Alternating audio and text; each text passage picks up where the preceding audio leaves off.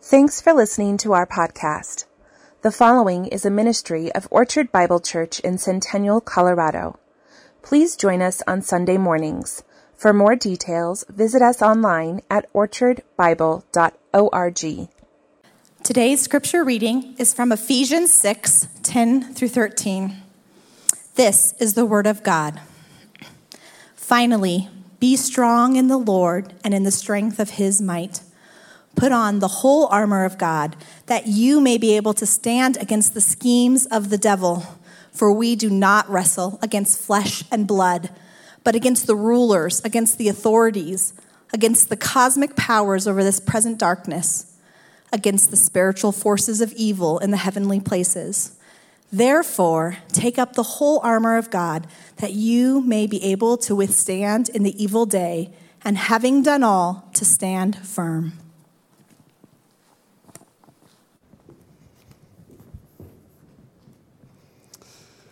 Let's pray together. Our Father, we're so grateful for your word this morning. You know what each of us needs to hear, and we just pray that by the power of your Holy Spirit, through the preaching of your very word, that you would affect the messages that each of us need to hear in our own situation. For your glory, the glory of Jesus Christ. Amen. Please be seated. Kent Hughes suggests that we need the theological wisdom and honesty of the little girl who had a huge fight with her brother. When her mother came in and pulled her off of him, she said to her daughter, "Why did you let the devil put it into your heart to pull your brother's hair and kick him in the shins?"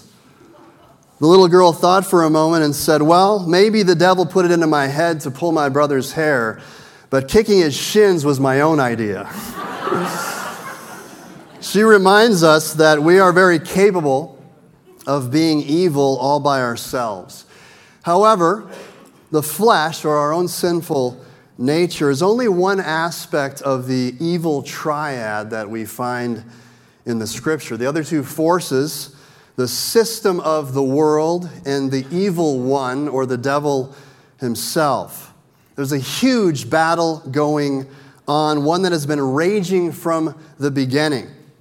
In our next three sermons to close out Ephesians, we will be focused on Christian warfare. Paul begins verse 10, finally, because Christian warfare is the concluding theme of his letter. Today we're going to be considering the background and reality of this war, the nature of our enemy, and finally how we prepare for this battle. Consider the context here in Ephesians. We've seen God has seated Christ at his right hand after his victorious work that we just sang about, his work of reconciliation on the cross. He's seated in authority over all power and rule in heaven and on earth, most especially over the power of the evil one, whom he defeated in that great work. All these evil forces are now exposed through the wisdom of the cross. The way in which all things will be reconciled or brought back to right as it relates to God, his justice over evil and his love and mercy toward those whom he has saved. We've seen walls come down, walls between Jew and Gentile, walls between all kinds of divisions and people groups. Well, Satan would like nothing better than to rebuild those walls. Walls between each other, even walls between us and God, as he casts doubt on our salvation and tempting us to sin, destroying the communion that we have with each other and with God. John Stott says it this way: does God intend his reconciled and redeemed people to live together in harmony and purity? Then the powers of hell will scatter among them the seeds of discord and sin. That's where we are in Ephesians. Who is it that seeks to ruin and undo what we've been reading and studying and rejoicing in over the last several months? Well, in a word, Satan.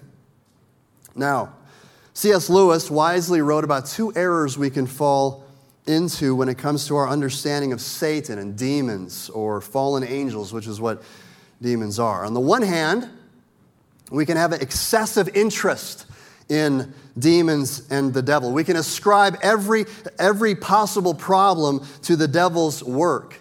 If Satan is your universal cause for every issue, then we fall into that error. However, the equal and opposite error is to ignore Satan altogether. Or as Lewis puts it, we can have excessive interest or excessive disinterest in the devil. In our own first world materialistic society, I don't think there's any question that our default error is excessive disinterest, or our tendency to ignore or dismiss the devil's involvement in our world. I think this error is exacerbated in certain theological tribes, like our own, perhaps, that have a strong emphasis on God's sovereignty. In our first message in Ephesians chapter 1, I spoke about the Apostle Paul's balance in his own life and ministry between God's sovereignty and human responsibility. I think the same could be said about Paul's balance between God's sovereignty, human responsibility, and the role of Satan and demons, and we do well to learn from him. We tend to view our lives as consisting of almost exclusively two dynamics: our activity and God's activity, and that's it. We completely ignore, at times, the demonic realm. So perhaps these next few weeks, as we close out Ephesians on this topic, will be particularly helpful for us. There is a vast, unseen reality of spiritual forces that are at war with God and his kingdom. So first, let's consider, number one in your outline, the origin and history of that war. When God created the heavens and the earth, angels were heavenly beings included in that creation. And like the rest of creation, were all very good. But when it comes to the fall of man in the garden, Satan had already fallen at that point, taking the form of a serpent. So sometime after creation, goodness, but before the fall of man, a certain number of angels went into rebellion against God and afterward identified as demons. We're not told a lot about this in the Bible in terms of detail, but we can discern that Satan, or the devil, is the chief of these evil beings, these demons. So these fallen angels, including Satan, were already enemies of God when Satan takes the serpent form in the garden. Like God, these fallen angels are spirit only, not material. Also, like God and like us, they have agency. That is to say, they think and act in our world. Unlike us, fallen angels are not redeemable. They were already fallen when Adam and Eve fell in Genesis 3, and they are unaffected in that sense by the fall. They're not groaning with the rest of creation for redemption. We're told by John that Satan is a murderer and a liar from the beginning. Not the beginning of his existence, which again was good, but from the beginning of the fall of man, and even as we mentioned before that.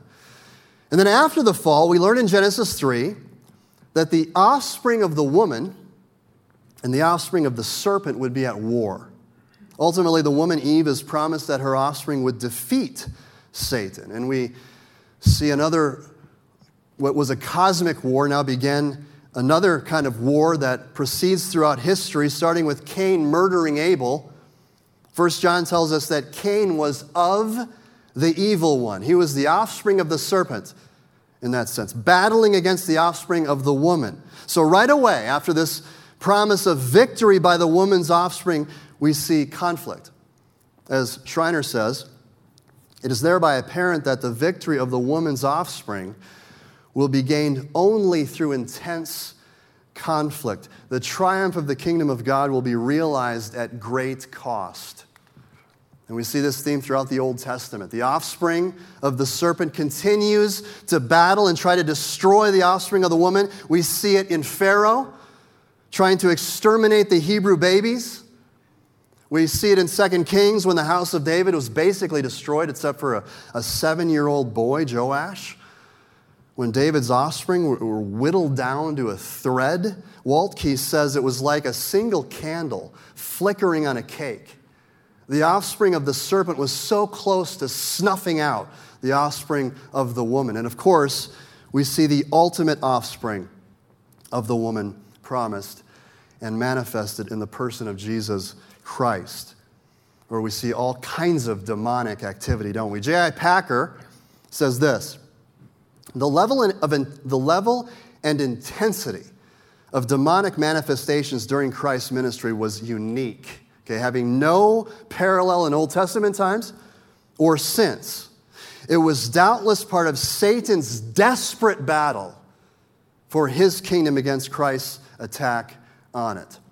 In the ministry of Jesus when he was on earth, we see exorcisms, healings, resurrections, all sort of mini parables of what he came to do, which was defeat the evil one. As Garrett says, as the kingdom of Satan diminishes, the kingdom of God grows proportionately. Every healing, exorcism, raising from the dead is a loss for Satan and a gain for God. And the decisive blow to Satan, of course, came at the cross, which is somewhat ironic because just like in previous cases in redemptive history where there's a reversal of what it appears to be a victory for Satan, you may be familiar with certain forms of martial arts where you use your opponent's strength against them. You turn their momentum back on them. That's part of the genius of the cross. God took all of Satan's momentum driving to the death of Jesus and actually used that to defeat him. He flipped the apparent defeat into a decisive victory displayed in his resurrection. He used that very momentum and aim of Satan to kill Jesus as the means to defeat him. Because by paying for the sins of his people at the cross, he removed Satan's ability to accuse and to hang the sting of hell and death over believers. And that victory was decisive, praise God. But there's more to come. There's a consummation of that victory that is yet future when Jesus comes again. To use the familiar World War II analogy, we are between D-Day and VE Day.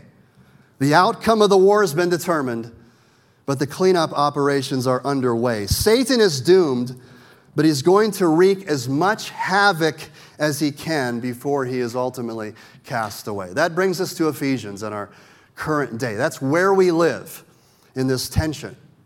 The outcome of the war has been determined by Christ's victory at the cross, but there are battles going on. There are people still getting hurt. Satan's still deceiving people and nations. Christ is enthroned, but his enemies have not yet been made a footstool in that sense. The rule over the enemies in this final sense is still future, as we read about toward the end of Revelation.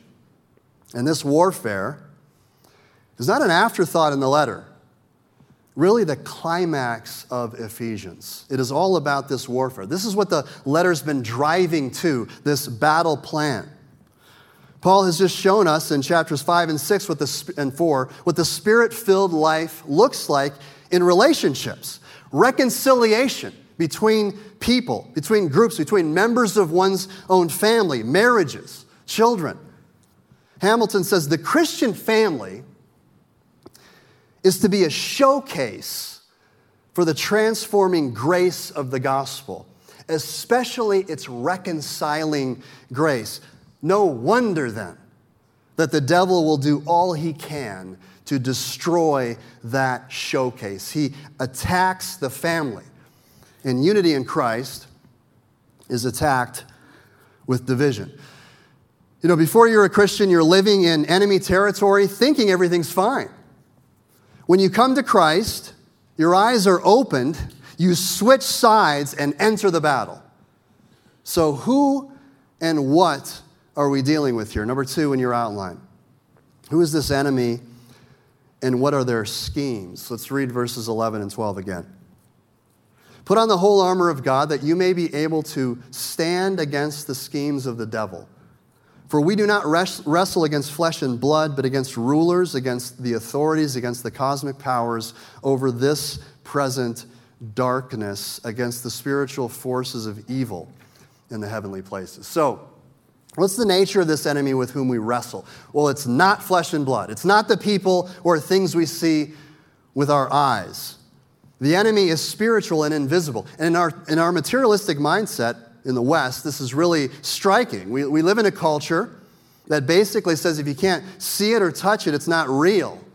So for our significant enemy to be unseen, untouchable, it is significant in the mental shift from the world in which we generally operate. Now, despite the threefold listing of rulers here, authorities, cosmic powers, this is not some kind of ranking or categorization, but probably just a shorthand way of referring to all evil powers. In fact, we're not told a lot about the different kinds of evil beings and how they relate to each other, but we're told as much as we need to know.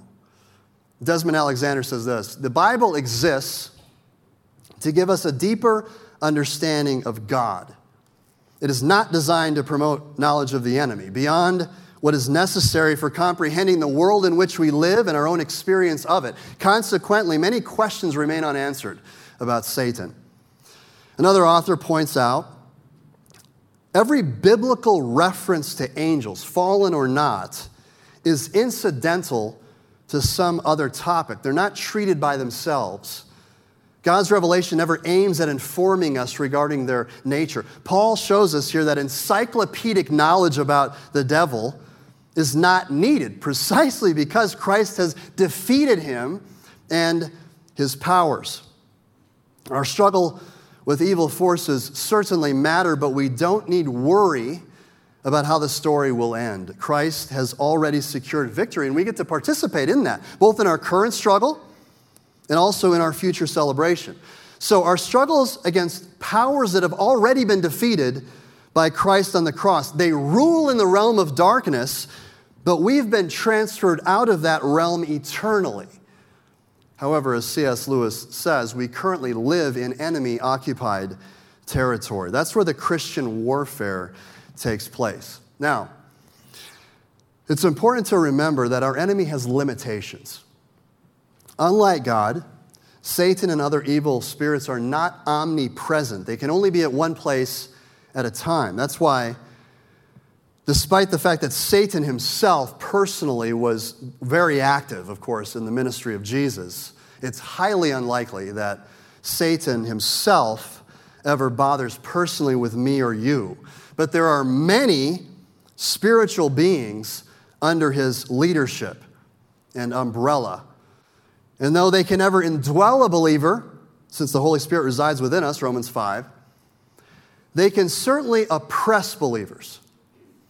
And they're also not omniscient. They cannot see in our hearts. And in the Gospels, you see clearly that Jesus did have insight into the hearts of people. Demons do not. However, Satan and his demons have been around a long time. He knows human nature really, really well. Ken Hughes says it this way: imagine how much smarter you'd be if you had an extra 100 years to learn. What if you had an extra 1,000 years to learn? You could really be something. Well, Satan has had many millennia to study and master the human disciplines. And when it comes to human subversion, he is the ultimate manipulator. That's why he's very subtle and deceptive. He's never obvious. He tempts, he accuses, he deceives. And there's no code of honor from this enemy. As Stott says, they recognize no Geneva Convention to restrict or partially civilize the weapons of their warfare. They are utterly unscrupulous and ruthless in their pursuit of their malicious designs. So our fundamental struggle is not against flesh and blood. In the Middle Ages, this is where the Crusades went wrong. The misguided violence against people, that's not where we battle. For instance, in our day, when we get angry against an unbeliever, even in the concept of evangelism, getting angry with someone and the things they say to you, that anger is misplaced. We don't struggle with them, but with spiritual forces who are blinding them to the truth. Clinton Arnold says this, verse 12 is one of the best known verses in the Bible, yet one of the most misunderstood, misconstrued, and neglected texts of Scripture. Immersed in a culture that says evil spirits do not exist, Western Christians struggle even to begin the task of spiritual warfare. We spend more time wondering if we really should believe in demons rather than grappling with how we should respond to them. We may outwardly agree that evil spirits exist because the Bible tells us so, but in reality, it can make no practical difference in our lives. Going back to the example of evangelism, if we see evangelism that is not effective, we tend to think it's a matter of training or tactics, not some kind of powerful demonic interference to which prayer is the best course of action. So what are these schemes of the devil and his demons? From the very beginning, we see that Satan opposes God and tries to destroy his work.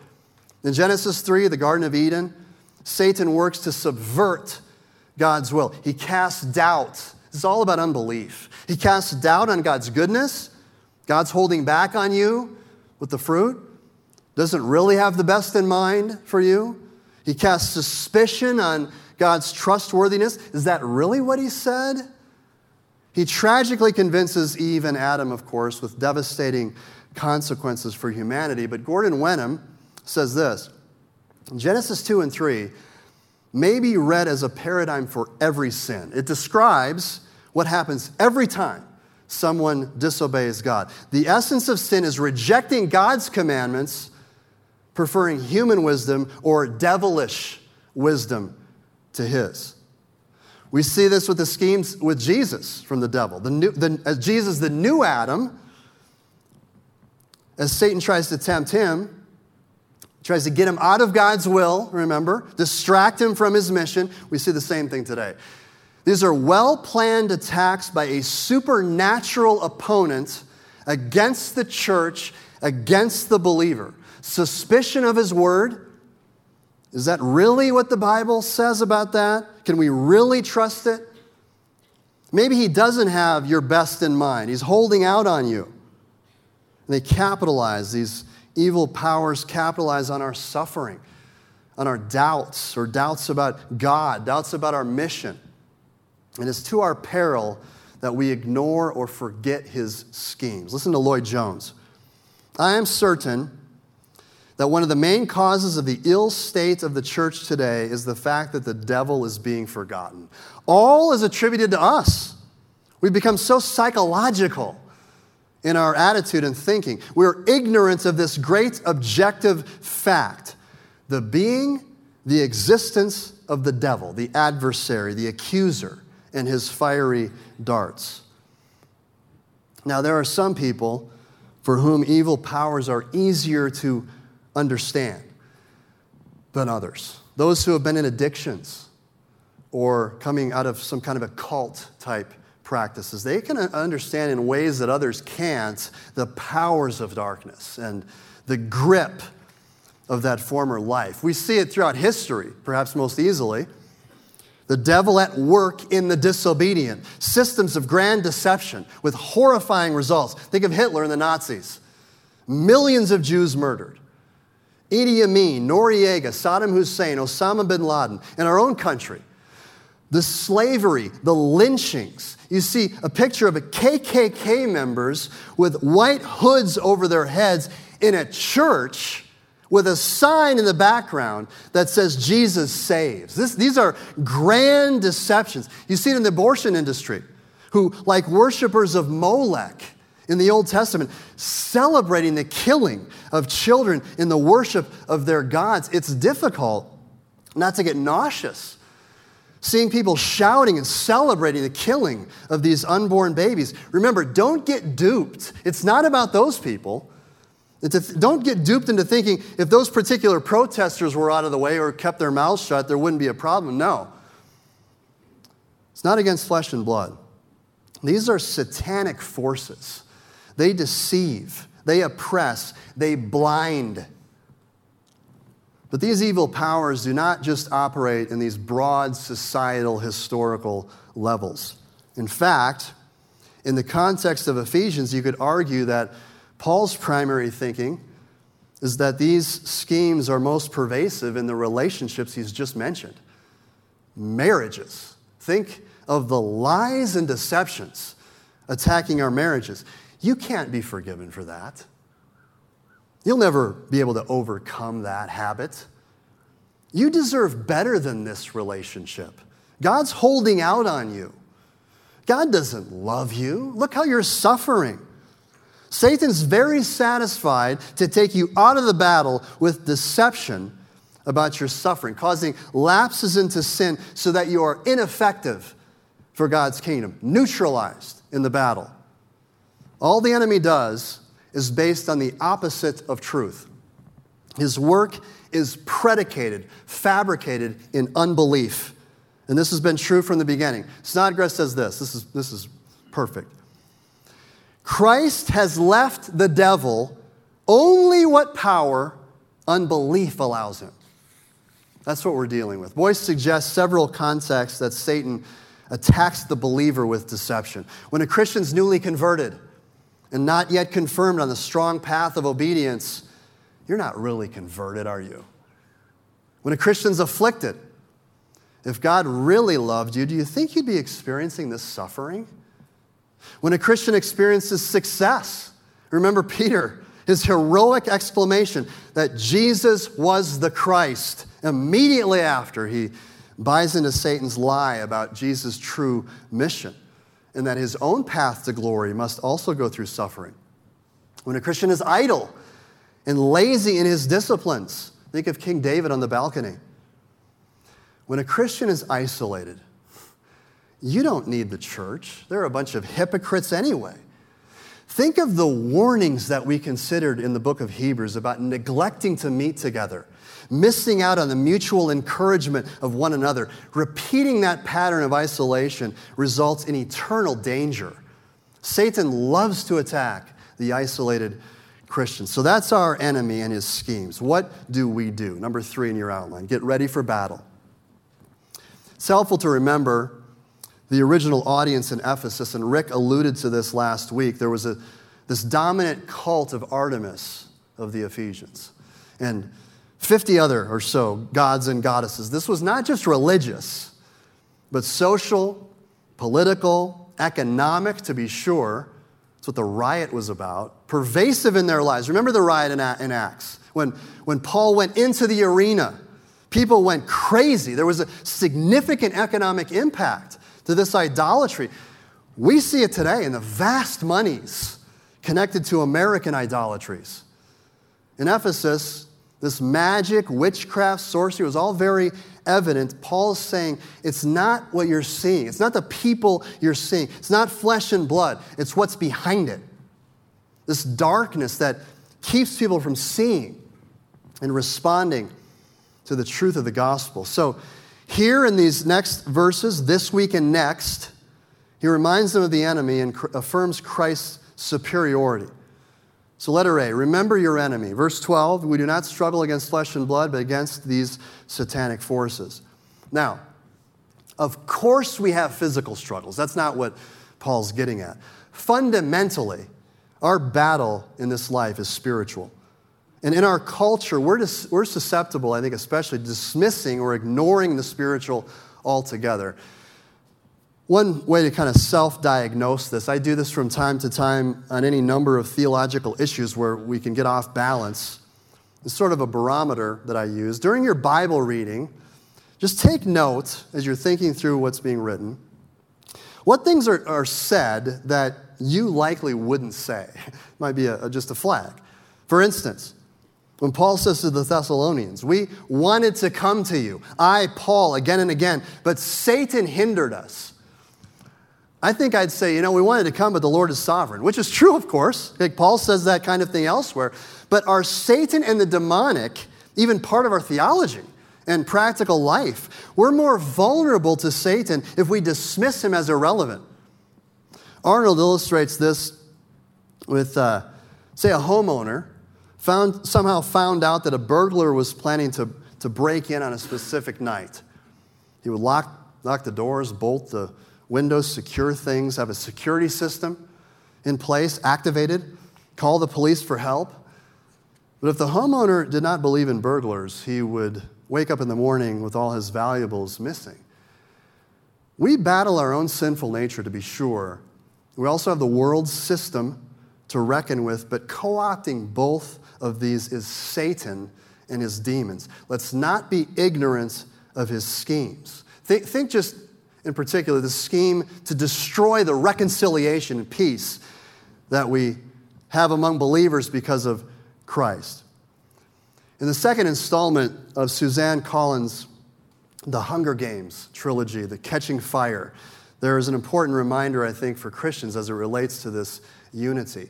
If you're not familiar with the series, this is a futuristic dystopia with those in power selecting candidates who are forced to compete in a fight-to-the-death conflict, which is televised for a twisted form of entertainment. Before the game, one of the particular games began, a seasoned veteran reminds one of the candidates, don't forget who the real enemy is. This is critical because the candidate's natural tendency is to view the other candidates as the enemy, since they're fighting for their own survival. It's only when they band together and remember who the real enemy is, those in power who are orchestrating the conflict, that's when they begin to experience real victory. This is our tendency too, isn't it?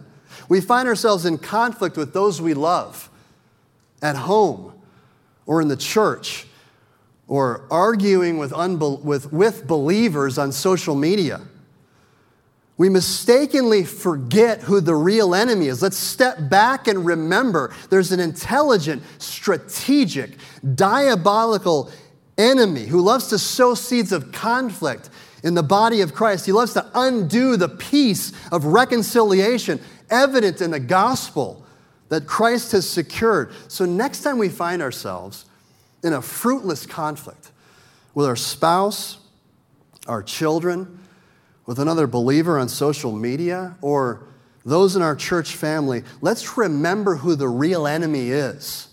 May we band together in prayer for the fruit of the Spirit in each of us, in order that, 2 Corinthians 2, in order that no advantage be taken of us by Satan, for we are not ignorant of his schemes. Second, letter B, be strong in the Lord. Verse 10. Finally, be strong in the Lord and in the strength of his might. Not one of us has a chance against this enemy on our own. In our own strength, this battle would be a lost cause. But the good news, as John reminds us in 1 John, he who is in us is greater than he who is in the world. We don't have our own strength. We need strength from the outside source to empower us by the Holy Spirit, right? Paul here is calling them to a relationship of dependence. Okay, just like we're completely dependent on God for salvation, we're completely dependent on him to stand firm and battle the evil one. But this isn't a let go, let God. Okay, even though the power comes from God, you need to grab hold of these resources. Laying hold of it, we'll see next week, in the putting on of the armor. This speaks to our position in the Lord. Okay, another way to say it, putting on the new self, as Paul says earlier, appropriating that new identity that is yours. We're in Christ, but we need to put on Christ. Because of what Christ has done in redemption, adopting us as God's children, sealing us by the Holy Spirit, future inheritance secured, because of that, we're entirely new, no longer dead to sin and alienated from God, brought into this new community with other Spirit-filled people in the church. It is in our relationship with the resurrected and ascended Lord that we find power. Because of our union with Christ, we participate in his victory. So be strong in the Lord. Another way of saying put on the armor.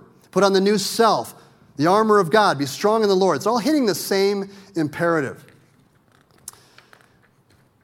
Back at the end of chapter 3, if you remember when Paul prayed for the Ephesians, that God may strengthen you with power through his Spirit in your inner being.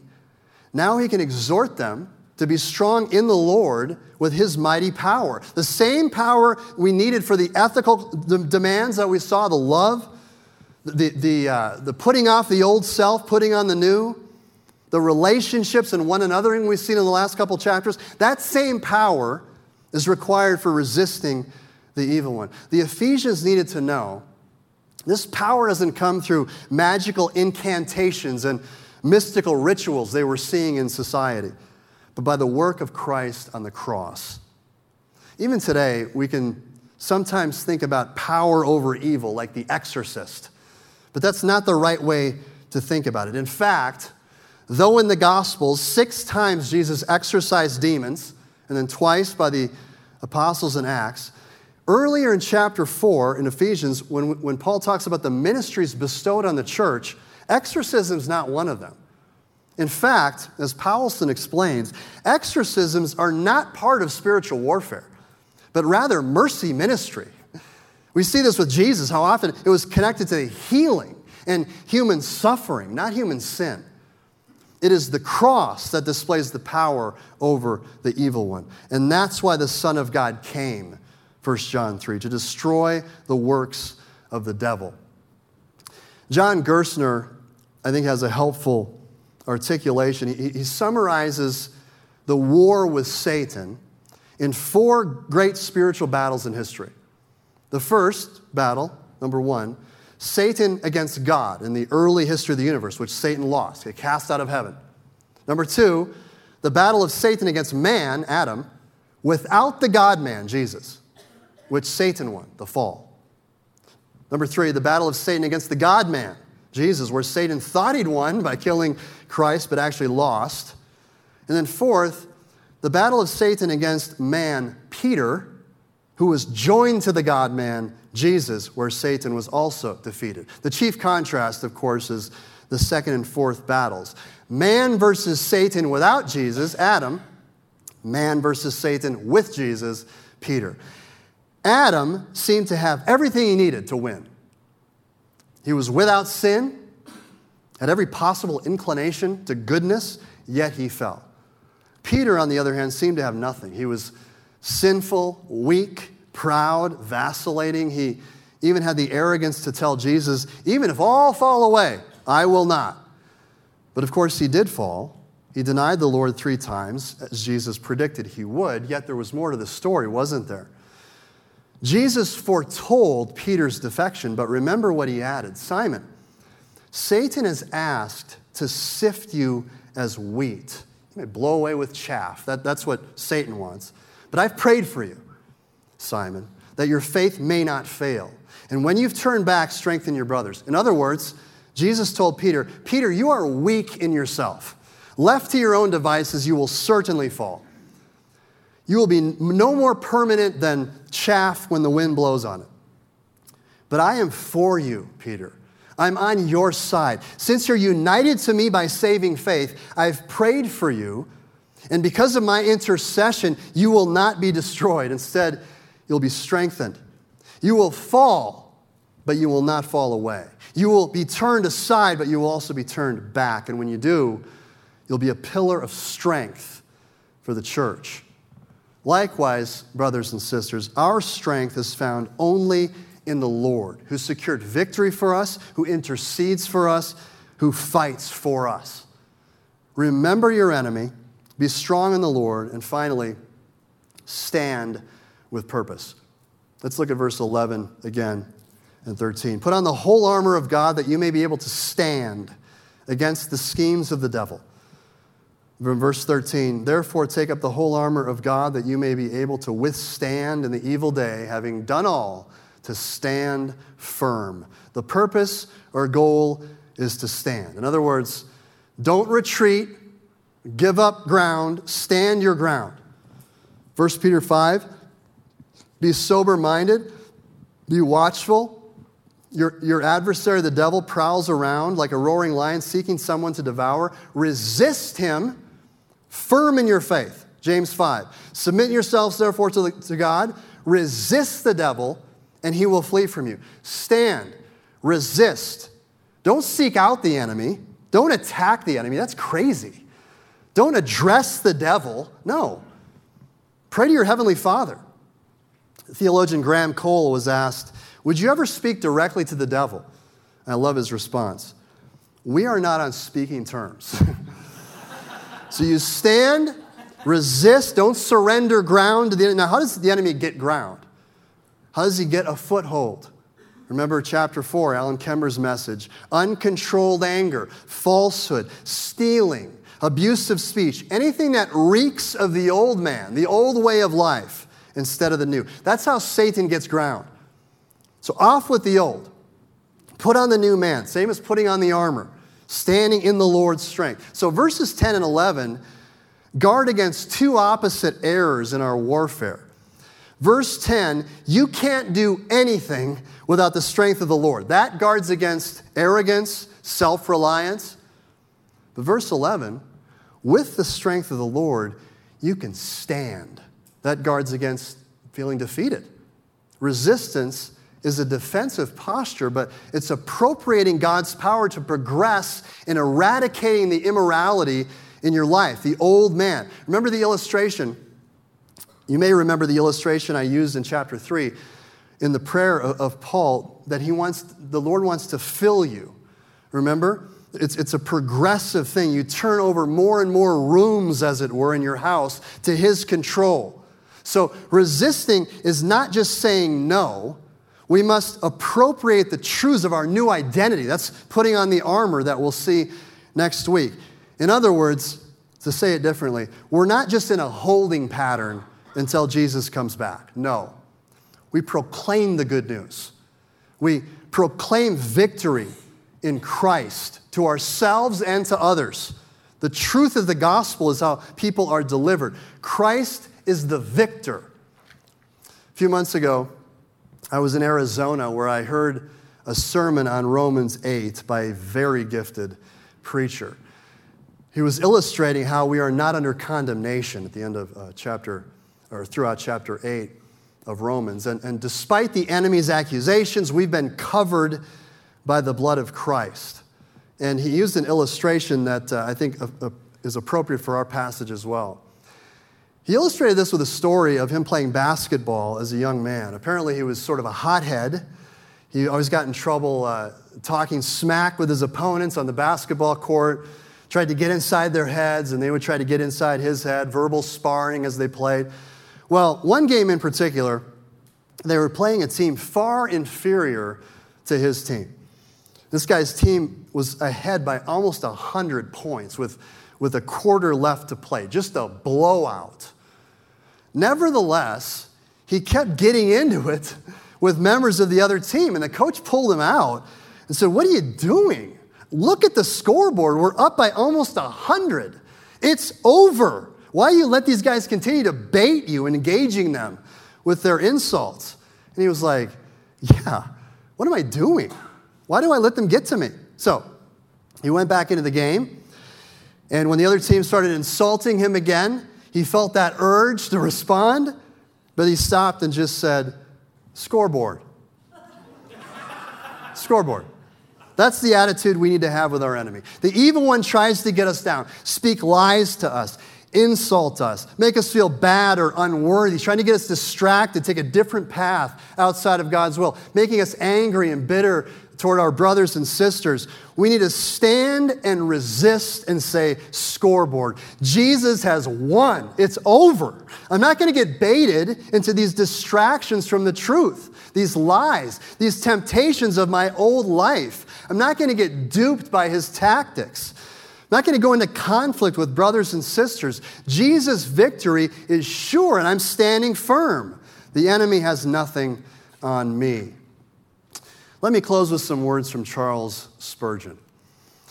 Because we cannot see the enemy, sometimes we can get confused about the voices in our head, especially as it relates to guilt of sin and things like that. Which voice is the Holy Spirit? Which voice is the evil one? How do we know the difference? Well, Spurgeon says this. This is how you know the difference. In the first place, you may always be sure that which comes from the devil will make you look at yourself and not at Christ. The Holy Spirit's work is to turn your eyes from yourself to Jesus Christ. The enemy's work is the very opposite. 9 of the 10 insinuations of the devil have to do with ourselves, he says. You are guilty, says the devil. That is self. You do not have faith. That is self. You do not repent enough. That is self. You've got such a wavering hold of Christ. That is self. You've none of the joy of the Spirit, therefore cannot be one of His. That is self. Thus, the devil begins picking holes in us, whereas the Holy Spirit takes self entirely away and tells us we're nothing at all. But Jesus Christ is all in all. Then Spurgeon says this, Satan brings the carcass of self and pulls it about. And because that is corrupt, tells us most assuredly we cannot be saved. Remember, sinner, it is not by hold of Christ that saves you. It is Christ. Amen. Please stand with me as we close. Our Father, we're so grateful for the gospel. We're so grateful for the victory of Jesus Christ. And Lord, as we get pulled by the evil one into fighting with each other, into being tempted of our old self, may we stand and resist with your power, your strength, in your victory. For Jesus' sake, amen.